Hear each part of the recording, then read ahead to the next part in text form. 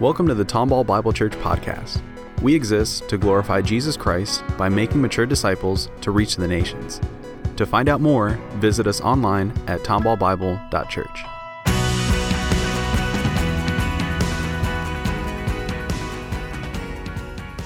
Speaking of movies, in 2004, a movie came out called The Passion of the Christ.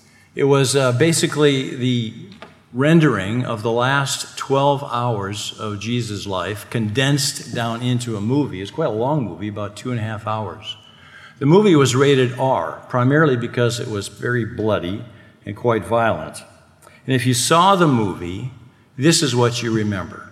You will remember that it was a brutal and bloody and violent and shocking and gut-wrenching depiction of the death, including the crucifixion, including the torture that preceded it, of Jesus Christ. It was not a movie for children. It was not a movie for the faint of heart. Rumors had it that at least 2 people had a heart attack while they watched this movie. And so we won't show it this morning. But as bloody and brutal and shocking as the movie was, historians would tell us that it was accurate, that it accurately portrayed what Jesus went through during his crucifixion and his death. Now, this morning, what I want you to do for just a minute is use your imagination. And I'm not sure if you can do this or not, because it is something that's hard to imagine. I'd like you to imagine that the movie that you might have seen or that I just described, The Passion of the Christ, was not about Jesus. It was not about the death of Jesus. It was about your death. And I also want you to imagine that through some divine intervention that God had revealed to you exactly how you would die. And so that movie, The Passion of the Christ, was what you got to watch in your mind's eye every day of your life leading up to the day when you would die that very death in that very same way. Now, I know that's hard to imagine, but also imagine that you knew exactly what day that would happen. And throughout your life, you were counting down the very days to that time. You knew the day and the hour at which it would happen, and you had a movie-like picture of what would take place. And now, as we enter the story today, it's only 3 or 4 days away.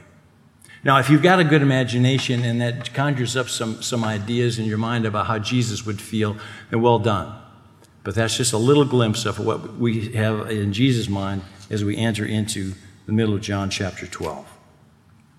So let's pick it up in verse 27, John 12, verse 27. Now is my soul troubled. This is Jesus speaking. And what shall I say? Father, save me from this hour. For this purpose I have come to this hour. Father, glorify your name.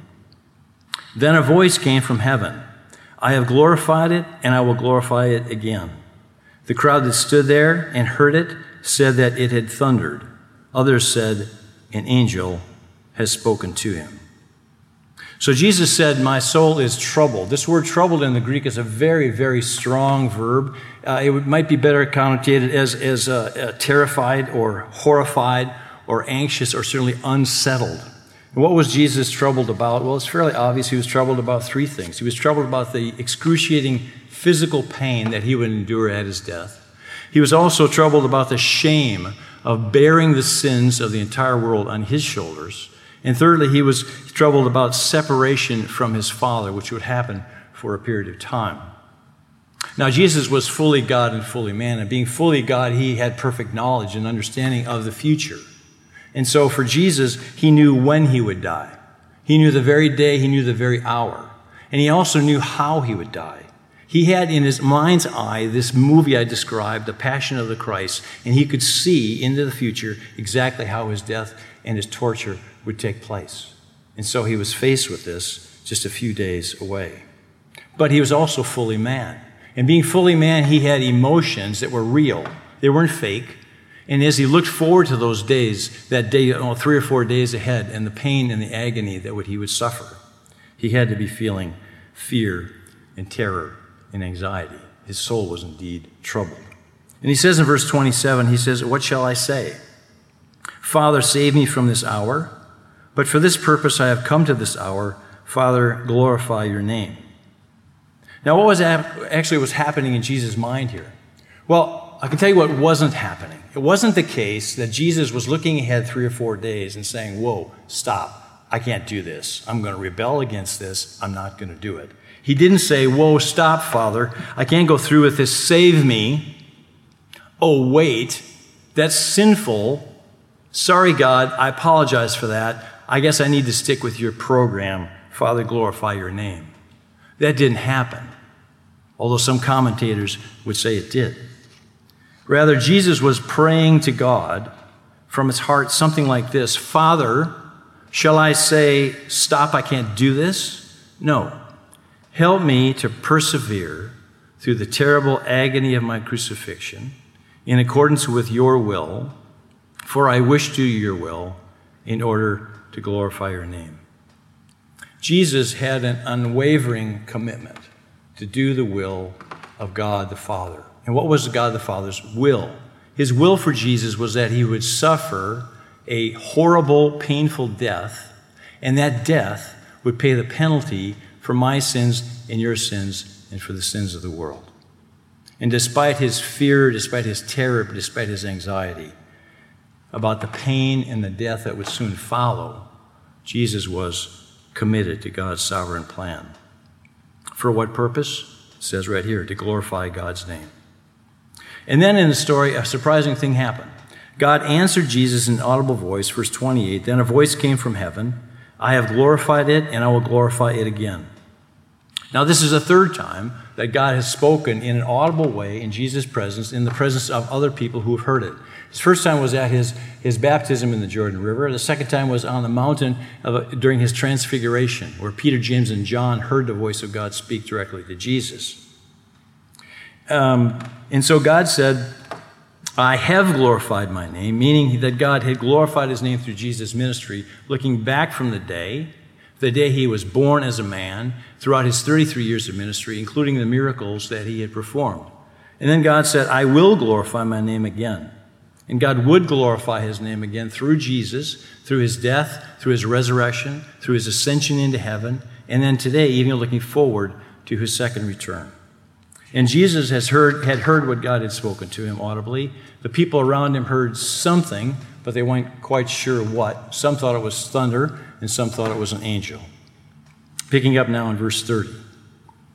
Jesus answered, this voice has come for your sake, not mine. Now is the judgment of the world. Now will the ruler of this world be cast out. And I, when I am lifted up from the earth, will draw all people to myself.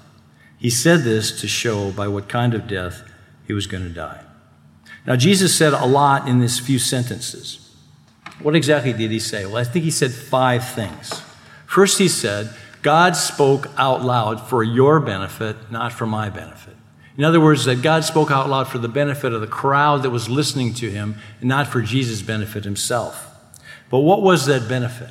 What was the benefit to the crowd who were listening to Jesus speak and then heard something, the voice of an angel or thunder or the voice of God? Well, I think it was 2 things, 2 benefits. One was the encouragement that God hears our prayers and answers them in real time. Jesus had just barely finished this short prayer to God where he said, please help me to persevere through what I'm about to go to, but I want to do your will. And God had spoken to him and confirmed a couple things. One, that he had heard his prayer, and 2, that he had granted it. And by speaking audibly, the people who were there would have recognized that God was responding to him in real time. And that would have been a great encouragement to those people as well as to us, to recognize that God does indeed answer our prayers. The second benefit, I think, was just to give the people an understanding that suffering for God's will indeed glorify God. And that, of course, is still true today. Jesus said, looking forward to his suffering on the cross, and he stayed committed. He told God, look, I'm going to go through with this so that I can glorify your name. And God answered it in that way. And the people who trusted in Jesus would have remembered this story because they went through suffering too. And they would have remembered that when they prayed, that when they endure through suffering much as Jesus had done, that would also glorify God's name. Second thing Jesus said was, he said, judgment of the world is now. By now, Jesus was referring to his time on earth at this very moment when he spoke. but looking ahead 3 or 4 days to his death and resurrection. And so we normally think that judgment comes at the end of the age, and we're right. But what Jesus is saying, that it begins now. That is, now at his death and resurrection, judgment begins. Why? Because when Jesus died, he died for our sins, and then he rose from the dead to prove that he was indeed God. And it was at that time, through his death and his resurrection, immediately after that, when people had the opportunity to believe in Jesus as their Savior or to reject him as their Savior. And so what Jesus is saying is that judgment begins now at his death and resurrection. The third thing Jesus said was that Satan, called the ruler of this world, will be cast out now. Again, he's referring to Jesus' death and resurrection. Satan's defeat was sealed now. That is, at the point that Jesus died and rose from the dead. And in the future, Satan's future defeat is certain because God's plan is sovereign. The fourth thing that Jesus said was, he says, I will be lifted up. Jesus is saying two things here. He was describing the manner in which he would die on the cross, that is being lifted up on a cross, but he's also looking forward to the time that he would be raised up again, lifted up into heaven after his resurrection and ascension. And then the fifth thing he said, he said, I will draw all people to myself. I will draw all people to myself. He's referring back to John chapter 6, where Jesus had said that the Father would draw all people to him. But it's not just God the Father that does this. It's God the Father, God the Son, and God the Holy Spirit that does the drawing. God the Father draws. In John 6:44, Jesus said this. He said, no one can come to me unless the Father who sent me draws him. God the Son also draws, as we see right here in verse 32, where Jesus says, I, when I'm lifted up, will draw all people to myself. And God the Holy Spirit draws people through regeneration. Titus 3:5 says that God saved us according to his own mercy by the washing of regeneration and renewal of the Holy Spirit. So who gets drawn? Who is it that gets drawn? Jesus says that he will draw all people to himself. It's all people without distinction. It's all people, whether they're Jews or Gentiles. It's all people, all nations, all tongue, all tribes. But it's not every single person in the world. We know that. Jesus said in John chapter 5, he said that some would be raised to eternal life and some would be raised to condemnation. So he was not referring to every single individual. Picking up now in John 12, verse 34. So the crowd answered him, we have heard from the law that the Christ remains forever. How can you say that the Son of Man must be lifted up? Who is this Son of Man? Well, the crowd said that they had read their Old Testament scripture, and somewhere in there they had found that the Christ, that is the Messiah, would last forever. And so they're asking Jesus, they said, if you're claiming to be the Christ, the Messiah, how is it that you're going to die? That's contrary to Scripture. Now, John doesn't tell us what Old Testament scripture these people were referring to, but it's not difficult to find some verses that might have implied that the Messiah lives forever. For example, Isaiah 9:7 says this, speaking of the Messiah, of the increase of his government and of peace there will be no end, from this time forth and forevermore. Psalms 89 says this, God speaking, I will not lie to David. His offspring shall endure forever, his throne as long as the sun before me. Like the moon, it shall be established forever. Daniel 7:14 says, speaking of the Messiah, and to him was given dominion and glory and a kingdom. His dominion is an everlasting dominion, which shall not pass away, and his kingdom one that shall not be destroyed. And so the Jews expected the Messiah to be a political ruler, a king whose reign would last forever and he wouldn't die. But unfortunately, they had forgotten that we must look at the whole counsel of God. We can't just pick a few verses here and there that seem to support our preconceived notions. And so they miss out on several verses in the Old Testament that many of us will have on the tips of our tongues, knowing that the Messiah would be cut off, that the Messiah would be pierced for our transgressions, that the Messiah would be poured out to death, that the Messiah would be mourned for, and that the Messiah would be buried in the grave of a rich man. He would indeed die. And so they asked Jesus, "Who is this Son of Man?" Who is this Son of Man? Now, they weren't asking him, "Where is he?" Point him out to us. They knew that Jesus was talking about himself when he referred to himself as the Son of Man. And so rather they were asking him, "What sort of Messiah are you? You claim to be the Messiah, but then you say you're going to die, and that's contrary to Scripture." So we pick it up in verse 35. So Jesus said to them, "The light is among you for a little while longer. Walk while you have the light, lest darkness overtake you. The one who walks in the darkness does not know where he's going. While you have the light, believe in the light, that you may become sons of light." And when Jesus had said these things, he departed and hid himself from them. The Jews had asked Jesus, "What sort of Messiah are you?" But Jesus didn't answer the question. He often did that.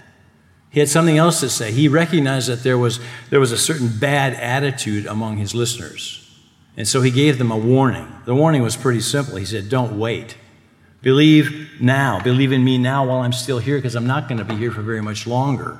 Looking forward to 3 or 4 days ahead when he would die. Jesus referred to himself here as the light. We look back in John chapter 8 and verse 12 where Jesus said, "I am the light of the world." He said, "Whoever follows me will not walk in darkness, but will have the light of life." All throughout the book of John, we see this contrast between light and dark. It's a literary technique, but it's quite effective. The light being holy and the dark being evil. And Jesus in here compared walking in the light to walking in darkness. Walking in the light means that a person who walks in the light has the light of Jesus in his heart. And so his walk, that is his actions, the things he does on a regular basis, reflect the light and the holiness of Jesus. And those who walk in darkness do not have the light of Jesus in their hearts. And so their walk, the things they do, the way they act, reflect the darkness of evil. Jesus said essentially, "Believe in me, the light, now, while I'm still here. I won't be here for long.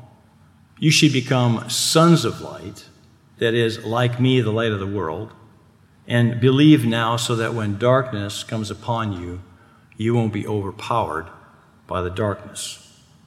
And then in verse 6, John simply says that Jesus left. He left and hid from them. He stayed in Jerusalem, but throughout the rest of John's gospel, he'll spend most of his time with his disciples and not in the crowds out in the public arena. And then John in chapter 12 made a statement about the unbelief of the Jews, and it's a sad statement. The unbelief of the Jews was prophesied in the Old Testament. And so John describes it this way, beginning at verse 37. "Though he had done so many signs before them, they still did not believe in him," that is, in Jesus, "so that the word spoken by the prophet Isaiah might be fulfilled. Lord, who has believed what he heard from us, and to whom has the arm of the Lord been revealed? Therefore they could not believe. For again, Isaiah said, he has blinded their eyes and hardened their heart, lest they see with their eyes and understand with their heart and turn, and I would heal them. Isaiah said these things because he saw his glory and spoke of him. Nevertheless, John says, many even of the authorities believed in him. But for fear of the Pharisees, they did not confess it, so that they would not be put out of the synagogue, for they loved the glory that comes from man more than the glory that comes from God. John said Jesus did a whole bunch of miracles, and all those miracles proved that Jesus was the Messiah, but the Jews didn't believe it. They didn't believe in Jesus. He has this phrase that he says they still did not believe in him. Those of you who know Greek will know that that is in the imperfect tense, which can be better translated as they were not believing in him. It was a continuous process. It was a continuous and a constant, progressive unwillingness to believe in Jesus. Why did the Jews not believe in Jesus? Well, here John repeated what Jesus had said at least twice already, once in John chapter 6 and once in John chapter 10, that there were two reasons the Jews didn't believe in Jesus. One was divine sovereignty, and two was personal responsibility. Divine sovereignty is such that the Jews' rejection of Jesus was part of God's eternal sovereign plan, and therefore the Jews did not believe. Human responsibility says that it was the Jews' choice. They needed to believe in Jesus as a personal action, but they didn't.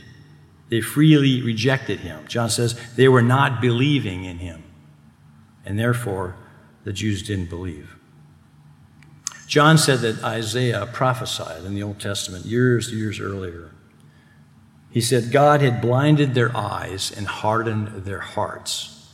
Therefore, they could not believe. Now, why did God blind their eyes and harden their hearts? Because the Jews were not believing. Then in verse 42, John seemed to reverse his previous comment that the Jews didn't believe in Jesus. He says, nevertheless, many even of the authorities believed in him. Many even of the authorities believed in him.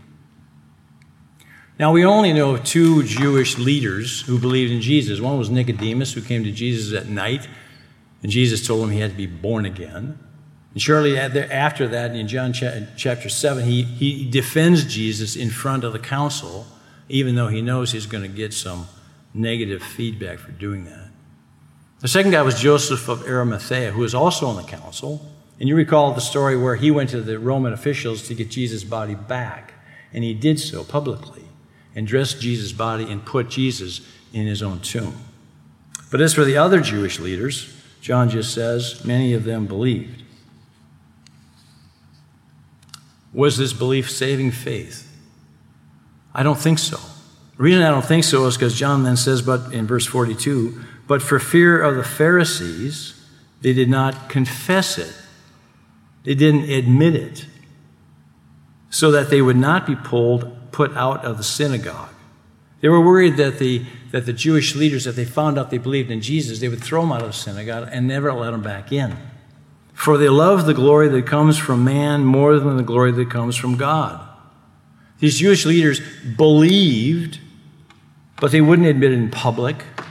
They were afraid that they would be tossed out of the synagogue. They were more worried about what men thought than what God thought. And they loved the glory of man more than they loved the glory of God. And so their faith was so weak, it's unlikely that it was true saving faith. Jesus had warned the Jews about this before. In John chapter 5, verse 44, Jesus said this to the Jews. He said, how can you believe when you receive glory from one another and do not seek the glory that comes from the only God? It was a grave warning. It was a grave warning that not all faith is saving faith. True faith in Jesus, faith that saves, places Jesus at the top of the priority list above everything else. Finally, John 12, 44 through 50, a long section here. Jesus cried out and said, whoever believes in me believes not in me, but in him who sent me. And whoever sees me sees him who sent me. I have come into the world as light, so that whoever believes in me may not remain in darkness.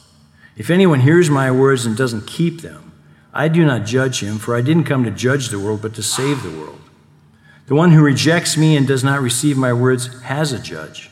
The word that I have spoken will judge him on the last day. For I have not spoken on my own authority, but the Father who sent me has himself given me a commandment, what to say and what to speak. And I know that his commandment is eternal life. What I say, therefore, I say as the Father has told me. So in verse 44, it says, Jesus cried out and said. Jesus had already abandoned the public crowds. It says in verse 36 that Jesus wandered off to be alone. And so we know that this must have taken place at some other time in John's gospel, and John's repeating it here. I think what's really going on here is that John's decided at this point, just before Jesus goes out of his public ministry into his private ministry with his disciples, he's going to give us an executive summary of what Jesus has said. There's nothing new in anything that Jesus says here. In fact, we have preached on every one of these points previously in the book of John. And so I think what John is doing is he's giving us kind of an executive summary of Jesus' main points. And his main points are these. First one is that those who believe in Jesus also believe in God the Father who sent him. We talked about this back in John chapter 8, verse 19. Jesus here says that Jesus is the light of the world. Believe in Jesus and overcome the darkness. We talked about that back in John chapter 8 and verse 12. Jesus came to save, not to judge. We talked about in John chapter 3, verse 17. Judgment, Jesus says, will come on those who heard Jesus' words, but did not obey them. We preached about that in John chapter 5, verse 47. Jesus spoke not on his own authority, but on the authority of his Father. We talked about from John chapter 8, verse 28. And lastly, eternal life will come to those who believe in Jesus. We know that's a summary of John 3:16. So what I'm not going to do this morning is go over those in detail. I would refer you to the previous preaching that we've done in this section. But it's a great summary of Jesus' public teaching. It's a great summary of the major points that Jesus has made throughout the course of the book of John. And it's useful to have them all packed into just a few verses. And then for the rest of John's gospel, we'll see Jesus, not out in the public arena preaching, but with his disciples, continues to teach them as we unpack the rest of the book of John. But it's all mostly in a private setting, not out in public. So to wrap up, I have 3 applications. 1, don't wait. 2, watch your walk. And 3, stand firm. Don't wait. Watch your walk. Stand firm. First application is if you haven't yet believed in Jesus, don't wait until God hardens you. It's a sobering reality that those who persistently harden their hearts against Jesus may someday find their hearts permanently hardened by God. This is precisely how God dealt with Pharaoh when Moses went to him and told Pharaoh to let the Israelites leave Egypt. Pharaoh hardened his own heart, and so God, in response to that, hardened his heart even further. If you go back to the book of Exodus and read through the whole 10 plagues story, and you do some counting, you'll find that 10 times the writer says that Pharaoh hardened his own heart. And 10 times it says that God hardened Pharaoh's heart. God sometimes hardens the heart of men who have hardened their own hearts. Paul wrote about this in his letter to the Thessalonians, 2 Thessalonians chapter 2. He's talking here about people, he's talking about people who refuse to love the truth and be saved. This is what he says. He says, therefore, because they refuse to love the truth and be saved, therefore, God sends them a strong delusion so that they may believe what is false, in order that all may be condemned who did not believe the truth, but had pleasure in unrighteousness. And so just as in Moses' day, Pharaoh, and just as in Jesus' day, the Jewish leaders, when people willingly reject Jesus, God sometimes hardens them in order that those who are not willing to believe in Jesus may not be able to believe in Jesus. God hardens the man who has hardened himself. So I would encourage you that if you have not believed in Jesus, do not wait. Do not wait. The day may come when God will harden your heart and you will be unable to believe. Believe today. Second point of application is if you believe in Jesus, watch your walk. If you are a believer, watch your walk. John said that many of the Jewish leaders believed, but it was not saving faith. They didn't walk in the light. The person who walks in the light has the light of Jesus in his heart. He grows in holiness. He matures in his faith. He follows hard after Jesus. John, the same guy who wrote the Gospel of John, also wrote 1 John. In 1 John chapter 1, verse 5 through 7, this is how John describes that. Walking in the darkness and walking in the light. He said, this is the message we have heard from him and proclaim to you that God is light, and in him is no darkness at all. If I say we have fellowship with him while we walk in darkness, we lie and do not practice the truth. But if we walk in the light, as he is in the light, we have fellowship with one another, and the blood of Jesus, his Son, cleanses us from all sin. Many of the Jewish leaders believed, but it wasn't saving faith. They proved their unbelief by the way that they walked. John said they loved the glory of man more than they loved the glory of God. They didn't confess faith in Jesus because they were afraid of what the Pharisees would do. They didn't admit that they believed in Jesus. And by doing this, they denied Jesus. They denied him. People still deny Jesus today. How do we deny Jesus? Well, we do it in many number of ways, but some of them are quite subtle. We deny Jesus when our actions, our words, and our lifestyle are not aligned with God's will. We deny Jesus when we claim to believe in Jesus, but we live like we don't. We deny Jesus when we act like the Jewish leaders and we're unwilling to admit to others or to share our faith with others. And we deny Jesus when we fear people and their response more than we fear the wrath of God. Jesus said a very chilling thing. He said, if you deny me, I will deny you before God the Father. So let's watch our walk. And this brings us to our final application. Application number 3 is to stand firm. Stand firm in the middle and in the face of suffering. Stand firm in the face of suffering. I don't have to tell you that this life is hard. We suffer. We suffer emotionally, we suffer spiritually, we suffer physically, we suffer financially, relationally. It's a difficult world that we live in. This coronavirus, a pandemic, I think, is just a reminder that this place on earth really ain't heaven. We suffer.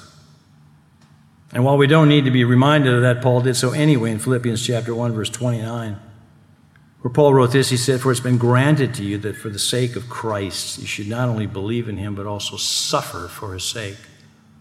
Paul says we are destined to suffer. Jesus suffered enormous physical, spiritual, emotional pain in his crucifixion and in his death. And just days before his death, as we enter this story in the middle of chapter 12, Jesus sees with picture-perfect clarity exactly how that Friday is going to go, with the pain and the agony and the gore. And his soul was troubled. His soul was horrified. It was terrified, looking forward to that day. But Jesus was committed. He was committed to endure that suffering because he was fully committed to God's will. For what purpose? To glorify God's name.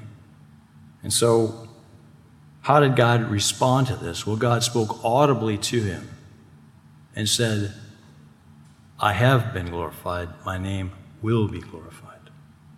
And so Jesus set an example. He set an example for all of us to follow in suffering, that when faced with the suffering, if we endure, that is, if we stand firm, we will glorify God's name. Stand firm in the face of suffering. Let's pray. Thanks for listening. To find out more, visit us online at tomballbible.church.